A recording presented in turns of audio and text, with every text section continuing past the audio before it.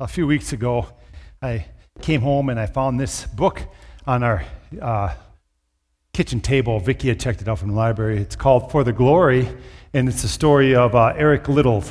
And I don't know if you remember Eric Liddell. He was that Olympian who won in the 440-yard run in 1924 Paris Olympics, and his story was made famous by Chariots of Fire. In fact, we have a little clip from Chariots of Fire here. This will refresh your memory. So I stole her book, which I do frequently when she brings home a good book. She's okay with that. And I've been reading this book, and it's interesting to read the real story about Eric Liddell. The movie was good, but it, like the movie, it shortens everything and doesn't give you the complete story. Actually, he was scheduled to run the 100-yard dash in the Olympics, in the 220.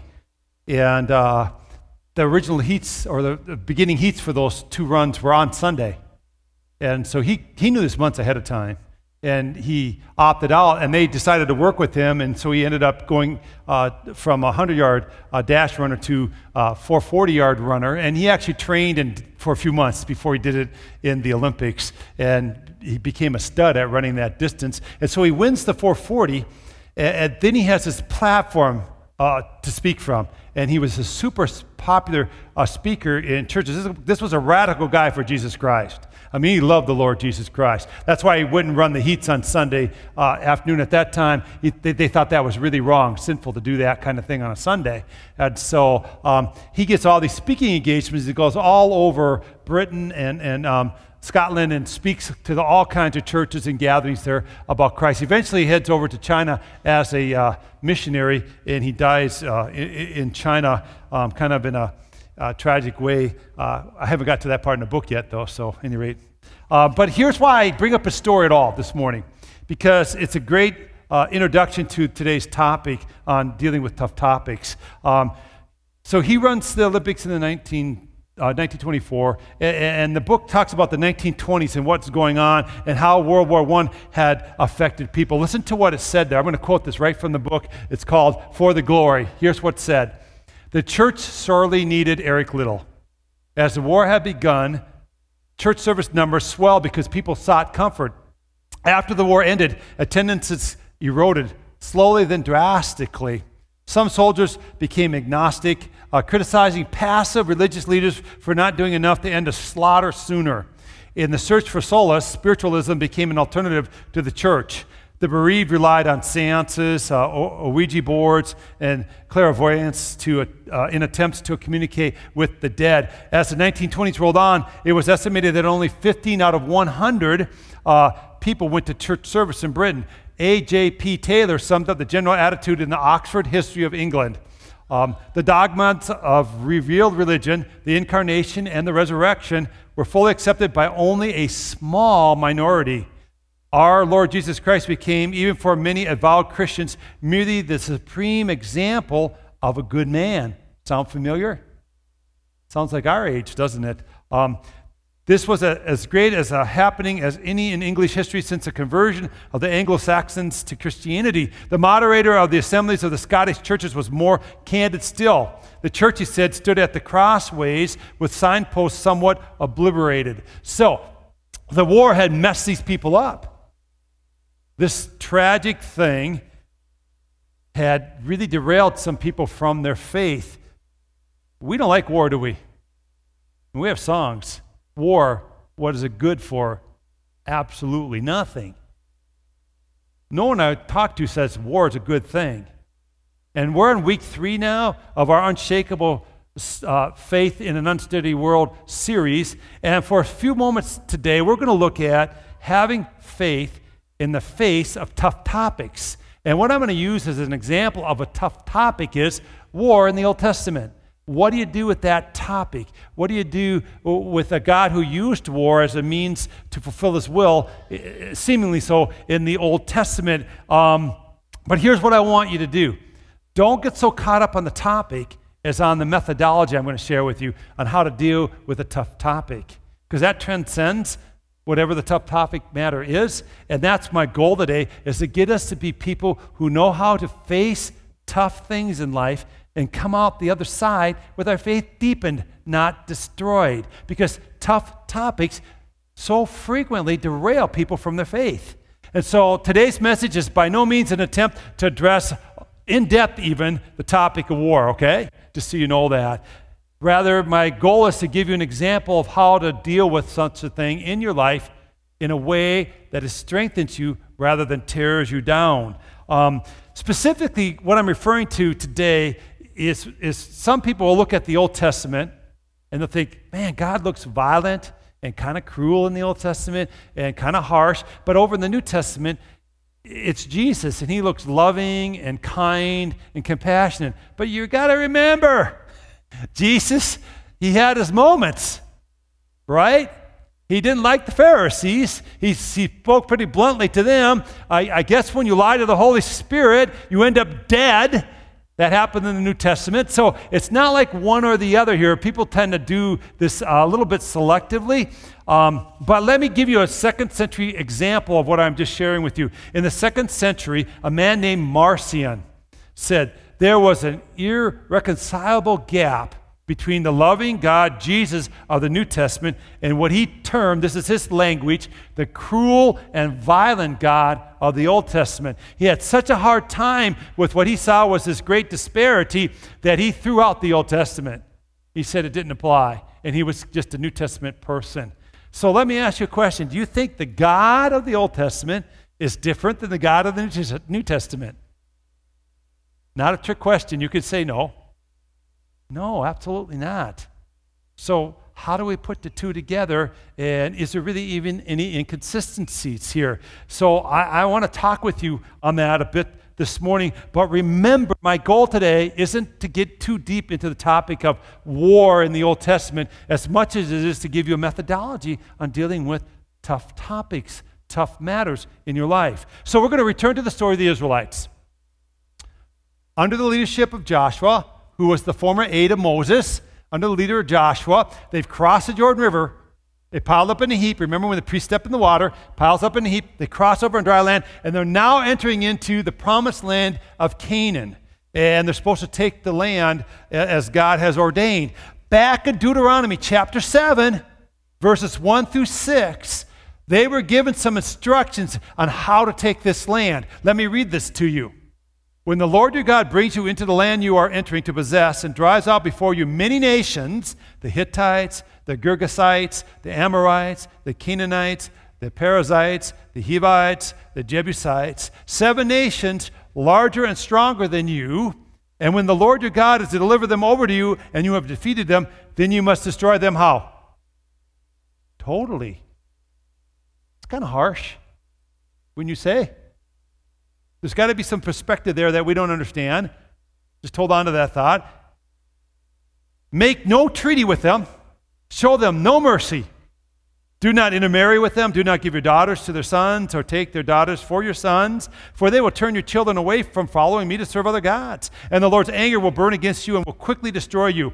This is what you are to do to them. Break down their altars, smash their sacred stones, cut down their Asherah poles, and burn their idols in the fire. For you are a people holy to the Lord your God. The Lord your God has chosen you out of all the peoples on the face of the earth to be his people, his treasured possession. So, there's no sugarcoating this scripture. We shouldn't even do that. There's some tough things said here, right? And instead of sugarcoating them, we should say, God, what's going on? I don't understand. But we'll get to that later on. But what happens is some of the stuff becomes uncomfortable to think about. And we don't do justice to what was really transpiring. Totally wipe out these people. They're real people. We make up songs sometimes about things in the Bible that are tough, that we don't really want to deal with. I remember one song that was kind of popular when I was younger, and my kids even knew it. I don't know if you know it. It's about the flood that happened during Noah's time, where it says, now, the Lord said to Noah, there's going to be a floody, right? Do you remember the song? No, you guys are so young. The Lord said to Noah, there's going to be a floody. Get those children out of the muddy. Still not ringing a bell, is it? Well, we have a little animation for you. That'll help you not know it even more if you don't know it. I looked this up on YouTube. I just had to last week.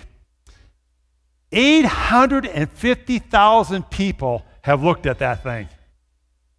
And so many comments were, oh, we love this song. It's one of our favorites. We sing it to our kids and all that kind of stuff. And you know, of course, you don't want to scare your kids with the reality that God drowned everybody at that time. That's what Noah's flood is for. In fact, you don't want to go to your 5-year-old daughter and say, hey, honey, let me tell you the story of Noah. God killed everybody by the flood. She'll never take a bath again, right?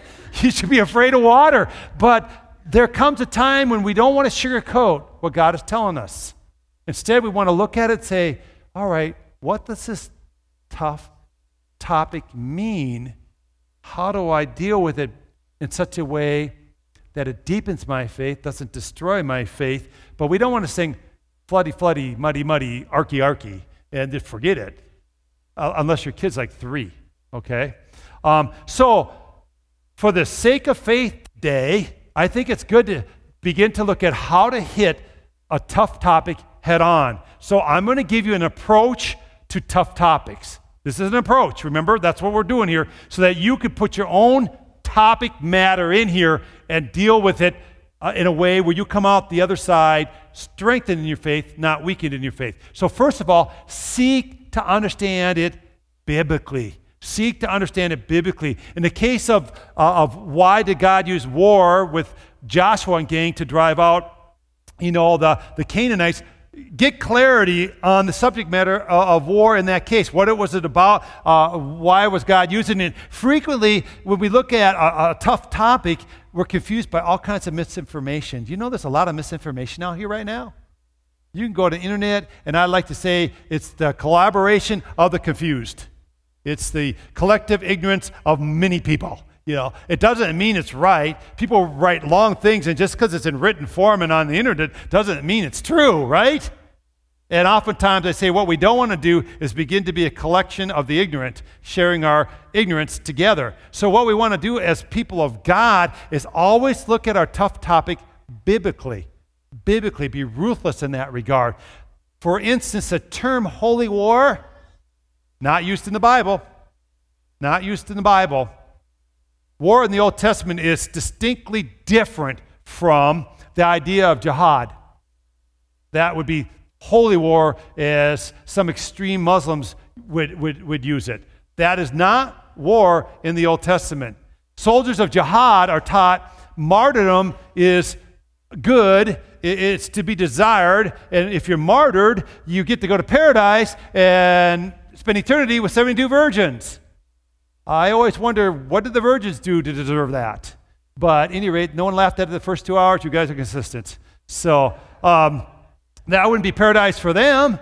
But here's the thing. Martyrdom is never, ever promoted in the New Testament or the Old Testament. It says we may be martyred, but that's by others to us, standing up for the cause of Jesus Christ, right? But we're not supposed to seek it and try to have it happen to us. God loves life. He loves people, and He's the giver of life. He knows our beginning from our end. He's the author of life and when life should end, not us. Amen? All right? So this is not in the Bible, and we just have to be ruthlessly biblical. So was Marcion at all right? Is God in the Old Testament cruel and violent? Is He the source of violence? I'd say no, absolutely not. Where did violence come from? Us. The sinfulness of people. In fact, violence, war is a result of the fall. It's a result of the fall. It's a result of our sinfulness. And we see the first act of violence happen right after the fall of mankind. You have the fall of mankind in Genesis chapter 3. And then you go to Genesis chapter 4, and you read the story of Cain and Abel. And Abel gives a better sacrifice to the Lord than Cain, his brother. And Cain is jealous, and Cain gets so upset with Abel. What does he do to Abel? He kills him. There's your first act of violence right there. Where did it come from? What's the source of violence? Biblically speaking, our sinfulness. Our waywardness from God. That's the source of violence. God's not violent. God's not the source of violence. In fact, God says in Genesis chapter 6, verses 11 through 13, the earth was so corrupt in His sight, so full of violence, so God said, I'm going to put an end to all people, for the earth is filled with violence. So God was saying, I can't take this violence. I can't take what's going on here. We're going to have a redo. We're going to have a start over. So violence is deeply disturbing to God. This is getting a biblical understanding of the topic matter of war and violence and all that kind of stuff, okay? God is deeply disturbed by violence. Now, we have to understand the ancient Israelites, they lived in a culture of violence. I want to do an exercise with you. There's not as many of you as like last hour or first hour, so you can participate more with me. I want to talk to you about spring. And I don't mean spring. I mean the season spring, fall, winter, spring. So when the season spring comes upon us, what thoughts come to your mind? Want to just blur them out? What do you think of when you think of spring? Baseball? Yes! You're the first one. That was on my list. Anyway, baseball. What else? Flowers. Things come to life. You get green grass, you have flowers. Right after the dreary winter, you see all this new life. Isn't that cool? Tulips especially. I lived in Pella for years, and so spring to me is always full of tulips. Anybody else? Allergies. There's always got to be a downer in every group. Except if you have allergies, you love winter, don't you? Yes, I have several of those in my family. Winter is a reprieve from allergy season. Okay, I didn't think of that one. Any other things come to mind? Sunshine. What's that? School gets out. Didn't think of that one either. Another reason spring is great. All right, I thought of things like farmers planting, getting their fields put in, gardeners getting out into the garden, vacation starts happening because the weather's nice. Being a Minnesota boy, you go to the lake because the water's not frozen anymore. And all these things kind of happen in the springtime. It's a glorious time. I love spring. It's my favorite season other than fall. Fall's number one with me because it just seems really nice and I like the weather, but I love spring. Now, listen, if you were an ancient Israelite and spring would roll around, guess what you would think of? It's a time of war. Here's why I say that. 2 Samuel chapter 11, verse 1 says this. In the spring, at the time when kings go off to war, David sent Joab out with the king's men and the whole Israelite army. So, part of the cycle of the year for the Israelites was wartime. Spring was wartime. That would kind of wreck spring, wouldn't it? If you're a student and they say for spring break, we're going to go off to war, that would not be fun. War, what is it good for? Absolutely nothing. And it would wreck this season. But they were in a cycle of violence, in a cycle of war. This was the culture that these folks lived in. And you know what? We're no better now. We still live in so much violence. Years ago, I was reading in National Geographic. I think I was bored at a doctor's office or something. So I started reading this National Geographic. And in this National Geographic, there was an interview with a man from Afghanistan. And he's shown there holding an axe with a big grin on his face. And he said, I have used this to decapitate 1,300 people. I still remember thinking, what? And the article said he laughed about it. Now, who knows if that's truly accurate and if he was exaggerating for the interview, but I thought we are a violent people. We just live in this culture of violence still. So what do you do with tough topics? Where do you start? You get biblical, first of all. What does the Bible say on that topic matter? When it comes to violence, we know that God's not the author of violence. And when it comes to violence, we know God doesn't like it even. All right? So he can't like war. You get what I'm saying here? He can't think this is a good device. Now, we just need to do this in all areas of tough matters. I remember years ago, this is probably about 12 years ago now, my mom had glioblastoma. That's cancer of the brain. And she had 2 golf ball-sized cancer nodules in her left hemisphere of her brain. At any rate, she had them removed. She wasn't doing very good. And if you get glioblastoma, you go home and read this on the internet, you have basically a year to live or less. They say with 100% exception, you just don't recover from it. And so she did the surgery, and she was doing miserably. And I'd been praying for her and visiting her frequently at Mercy Medical Center there in the Twin Cities. And I asked the church to be praying for her and all that kind of thing. And I remember going back and having a lady meet me in the foyer of the church. And I think she was well-intentioned, but she said to me, if you have enough faith, your mom would be healed. Yes, my fist started clenching. At any rate, and she went on to say this with all sincerity, and I said, whoa, stop right there. Now, normally, I'm going to tell you this. I have people say wrong things to me all the time. I know they're biblically wrong, and I choose frequently just to walk away from it because I don't want to argue. And I'm practicing what I call the discipline of not having the last word, even when I feel like I'm right. Because oftentimes it doesn't matter. But this one mattered to me. It was very personal, and it felt like an attack on me as a follower of Jesus Christ. So I turned to her and I said, okay, if we're going to talk, let's talk. What do you do with the scripture that says the lifespan of people is 70 years, 80 if by strength? My mom's 73. What do you do with that scripture? We all die of something. We all die at some point, right? Heart attack, cancer, something. We die, right? Is this not plain? And I looked at her and said, my mom's 73. She's already lived the 70 years that God has ordained and promised. It's 80 by strength. I said, don't throw that at me. If I take you're saying here to this logical end, we should never die or we lack faith. Right? Think through what you're saying. It sounds great. If we have faith, we should be healed. Now, I believe God heals. I've seen God heal. I've seen God do miraculous things. But there comes a day where it's our day.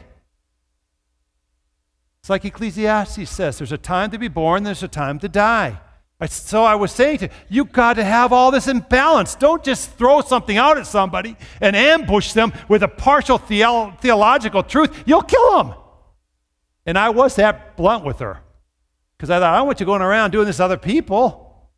Now, my father-in-law just had brain surgery this week. He had a mass in the cerebellum, and I spent much of the week there with them, and they got it. They removed it. It's like a miracle. He's 80 years old. And, I mean, the scar in the back of his head is like 7 inches. It's gross. But they got it out, and he was sitting up the next, Friday after surgery talking, moving his hands. I'm going, are you kidding me? This is a miracle. Because it was deep in the cerebellum. You know where that is, right? Some of you who are biologically astute, that's in the middle of your brain. And so I'm looking at him and going, God, I can't figure you out. And maybe that's part of the nature of tough issues.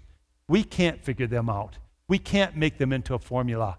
And my mom passed away from hers because I think it was God's time.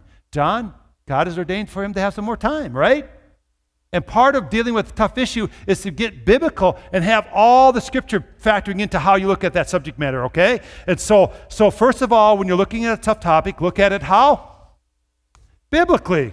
Secondly, know the heart of God. Know the heart of God. What's the heart of God when it comes to wickedness and to cruelty and to violence? That will give us a perspective on how to even look at the topic of war as God was using it in Joshua and gang's case to displace the Canaanites. Insight is gleaned from the Old Testament. I won't even go to the New Testament. I'm going to use the Old Testament, the one that Marcion threw out, because he said it was about a God who was violent and cruel. Listen to what Ezekiel 33:11 says. As surely as I live, declares the sovereign Lord, I take no pleasure in the death of the wicked, but rather that they turn from their wicked ways and live. Turn from your evil ways. Why will you die, O house of Israel? Do you see the heart of God here? How is the heart of God when it comes to wickedness and evil? He says, turn to me. He pleads. And so God takes no pleasure in the death of the wicked. He doesn't enjoy it. He takes no pleasure in the death of the wicked. He'd rather have them turn from their wicked ways and live. So God's heart is that none should perish, but all should find salvation in Jesus Christ. So when looking at a topic like war or judgment or violence, you just need to know the heart of God. It helps set the perspective of the discussion. Another scripture that reveals the heart of God is Lamentations chapter 3, verses 22 through 23. And I'm going to give it to you in the New Living Translation of the Bible because I just like how it says it here. The faithful love of the Lord never ends. His mercies never cease. Great is his faithfulness. His mercies begin afresh each morning. And your version, may say they are new every morning. They are new every morning. Great is your faithfulness. So when dealing with a tough topic, first of all, know it what? biblically, understand the biblical scriptures that speak to that topic. Then know the heart of God. Know the heart of God. Who is he? How is he revealed in context of that tough topic? And now you're ready for the real question, the key question, and it's this. It's point number 3. Ask God, what are you up to? What are you up to? Don't question who God is. Don't question his nature, but rather question, what are you doing? What am I supposed to be learning? What are you revealing here by this tough situation that I'm facing? Now, in the case of Joshua and Israel, and why they were doing what they were doing to the Canaanites, it's revealed all the way back in Genesis chapter 15 what God was up to in regards to totally eliminating the Canaanites. Let me go back to that scripture and read that to you. It's Genesis 15, verse 16, and God was speaking to Abraham, and he said, your descendants are going to be enslaved for 400 years, and then they're going to come back to this land of Canaan, and take it back. So here's what he says in verse 16 specifically. In that 4th generation, your descendants will come back here, for the sin of the Amorites has not yet reached its full what? Measure.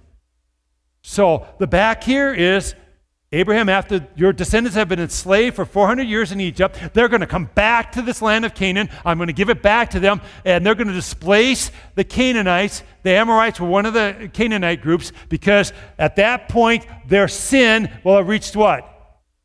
Full measure. So here's what is being revealed. Here's what's up with this. Here's where the question, what are you up to, God, gets answered. It's this. There is a time when God says enough. He says enough, and he will judge evil. That's what we're supposed to get. When we really dive into what's going on here, why did God say totally displace this people group? Why did God tell Joshua, and the Israelites, you take these people and get rid of them, because their time of judgment had come upon them. Their sin had reached its maturity, and there's a time when God says enough. And we have to understand this when it comes to this kind of stuff in the Bible. By the way, that's why God did the pronouncement of Deuteronomy 7, okay? Because it was the time of the ites, I call it. Their time was up. But you have to get this. God has a perspective we just don't have. Amen? He has a perspective we just don't have. And when you get to these really tough topics in the Bible, at times you're humanly going, I don't get it, I don't understand it. You have to say, God, I get you and I understand you. And you have a perspective I just don't have. And I have to trust that you're a good God, that you're for people, not against people. And when you judge righteously, and you have given these folks probably multitude times, and your mercies are new every morning, and they have come to that point of no return. You know what's going to happen at the end of the age? What? Revelation. What does it talk about? Second coming of Jesus Christ, where God will say, that's it. Judgment will now be happening, and you need to know Jesus Christ. Amen? But there's a time coming where judgment will be what is the mode of operation for God.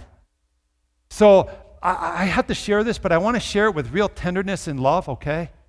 But I want to share this because we have to get the full-orbed understanding of what's going on with the Canaanites. We're told over in Leviticus chapter 18 that they had even got to the point where they're sacrificing their children to the god of Moloch. And they often did that by fire. They were getting to this point where they're giving up their children as sacrificial elements to this false god of Moloch. And it just seems that when a culture or society gets to that point, God says, judgment's going to follow that. Judgment's going to follow that. And that should cause you and I to have some concern. Shouldn't it?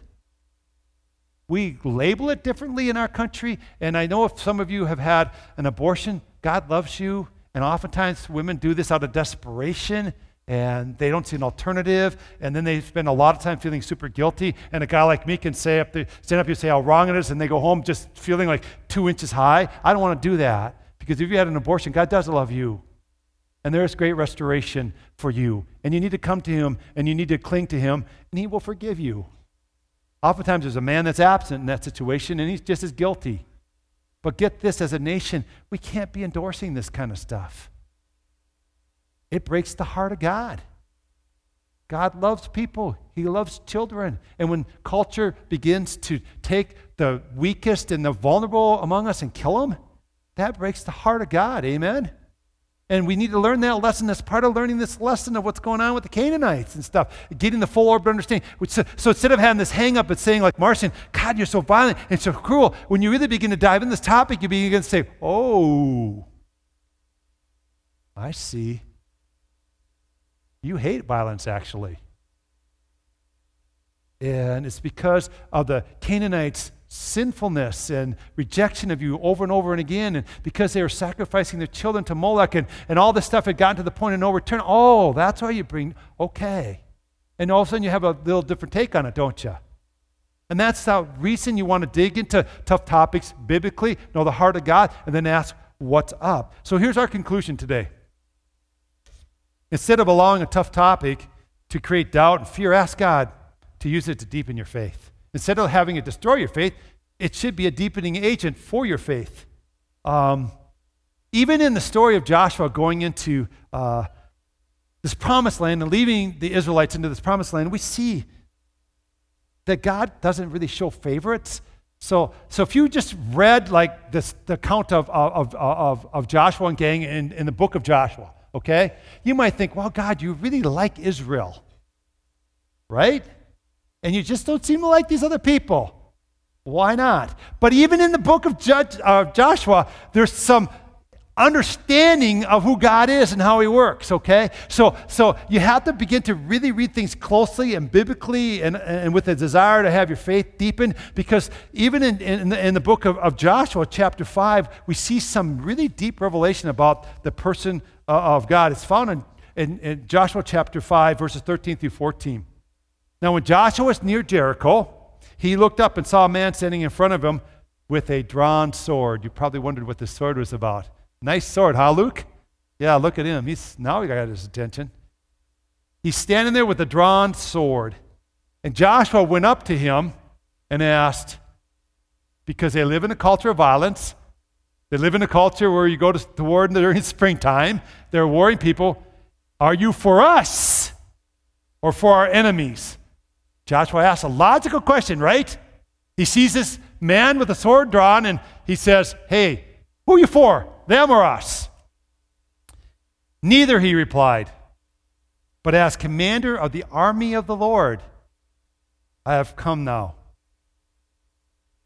Then Joshua fell face down to the ground in reverence and asked him, what message does my Lord have for his servant? So this would get your attention. You're walking along and all of a sudden there's this guy standing there with a big old honking sword. And the natural question would be in that culture, are you for me or against me? Am I going to have to do battle with you or not here? That's what basically Joshua is asking. And he says, I'm neither for you nor against you. I am commander of the Lord's army. I am for or against nobody. I work for the Lord Jesus Christ, right? And what does Joshua do? He falls down and in reverence, and he says, okay, what's the message from God to me? I want to be on God's side, essentially, he's saying here. See, God is not on anybody's side. Got to understand that. He's not a genie in the bottle that a certain group of people get to massage the bottle and tell them to do what they want them to do. He's not the magic potion to get your way or whatever. He's not a special weapon for a certain group of people. He is a God who's impartial. So when you really begin to dive into this whole topic of war and you really begin to ask God what's up and you begin to search out the scriptures and you have an open heart, don't you come away with a lot of different insight? See what I'm getting at here? Tough topics aren't bad. They're God's tool to get us to a deeper walk in him. And sometimes we do the song thing. God said to Noah, there's going to be a floody. Get those children out of the muddy, into the arky, you know. And we miss out entirely on a grand opportunity to have our faith deepened. So I want to end with this question to you today. What is your tough topic? What is your tough topic in your life right now? Will you look at it biblically?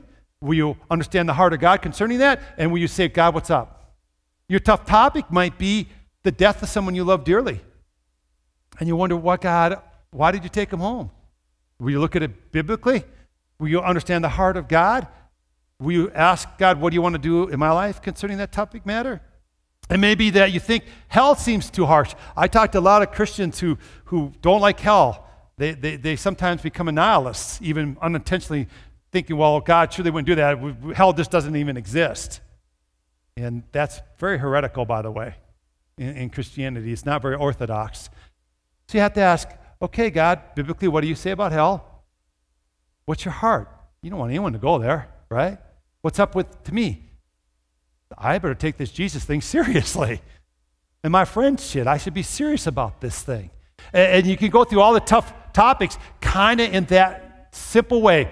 Biblical, heart, what's up? And so you may wonder about suffering or poverty or disabilities. Biblical, heart of God, what's up? You know what I've learned about people with disabilities? A lot. Oftentimes, they're not striving like you and me to be perfectionists. They don't need to do anything. They're just being, and they're okay with that. And that tells me a lot about our relationship with God. I don't do things to earn favor with God. I have favor with God simply because Jesus Christ and I'm his beloved son. It's the most freeing thing for an overachiever ever. Amen? To just say, God, you love me. It's so good. Some of you are definitely more overachievers than me, too. You need to hear that. And then we can look at other tough topics, the political climate right now in that country. We can say, what's up with that, God? And how do I know your heart and all that? We can look at tough topic matters like same-sex marriage, or what do we do with, divorce, or what do we do with, abuse, or what do we do with, anything you can think of. You can throw cancer in there. You can throw what do we do with these things? How do we look at them biblically? What's the heart of God? What's he trying to do? What's up in my life? And if you do this, I tell you what, you take the tough topic, and it becomes a deepening agent that God uses to grow you up in your holy faith. So listen, Grace Point, we are not people of fear. We are not people of hopelessness. We're people who love God, amen, and we have great faith in him. Faith is being sure of what we hope for and certain of what we do not see. That's who we are, and God will take these tough things in life, and if you look at them biblically, understand the heart of God, and that's what's up in my life, he will deepen you in your faith, amen? So we're going to pray, and then we're going to close with song. If you want to have some personalized prayer, you can always head over here to that prayer team sign, and someone will meet up with you and pray at the end of the service. Would you bow your heads, please? Oh, God, I want to thank you for today. I was dreading this message first hour. Now I kind of look forward to a third hour. I don't know what the switch is or what the deal is, but I want to thank you, God, that you work even in times that are hard. And perhaps in times that are hard is where you work most. And so I want to pray for anyone that's dealing with a tough topic today, some tough issue in their life, that they wouldn't be destroyed by that, but rather their faith would be deepened by it. Grace them to look at it biblically, Lord, and to be ruthless in that regard, to throw out any myths or things that sound biblical but aren't biblical, but to really search out your scriptures, to know what you have to say on the matter. And then, God, may we just know your heart. Lately, as I've been reading your word, God, and I pray this becomes an exercise for a lot of people in here, I've been saying, show me your heart, God, show me your heart. And you're this God who loves. You're this God full of mercy and grace and power. You do judge. There are times when you say, is enough. And we have to take you seriously. And there's all these things about you, God, that are so revealing of your heart. And if we knew that about you, a lot of our questioning of you would just go away. And may we quickly get to the point when we're dealing with a tough topic where we ask, God, what are you up to in my life? How do you want to deepen my faith? How do you want to grow me up? How do you want me to understand you in a new, richer, fuller way? I just pray, God, that would be us as people. Biblical, seeking after your heart, and asking what's up. And I just pray that all the tough things that come our way, Lord, would go through that kind of a filter. We love you, Jesus. I just am so grateful for the people of Grace Point. Bless on them today. Would you be mighty in their lives? Do more than we can ask for or hope or even imagine. Great is the Lord And may we just praise you, and may there just be an abundance of joy in our hearts because we serve you. Now, as we complete this message and time with song, would you just be magnified, Jesus, I pray.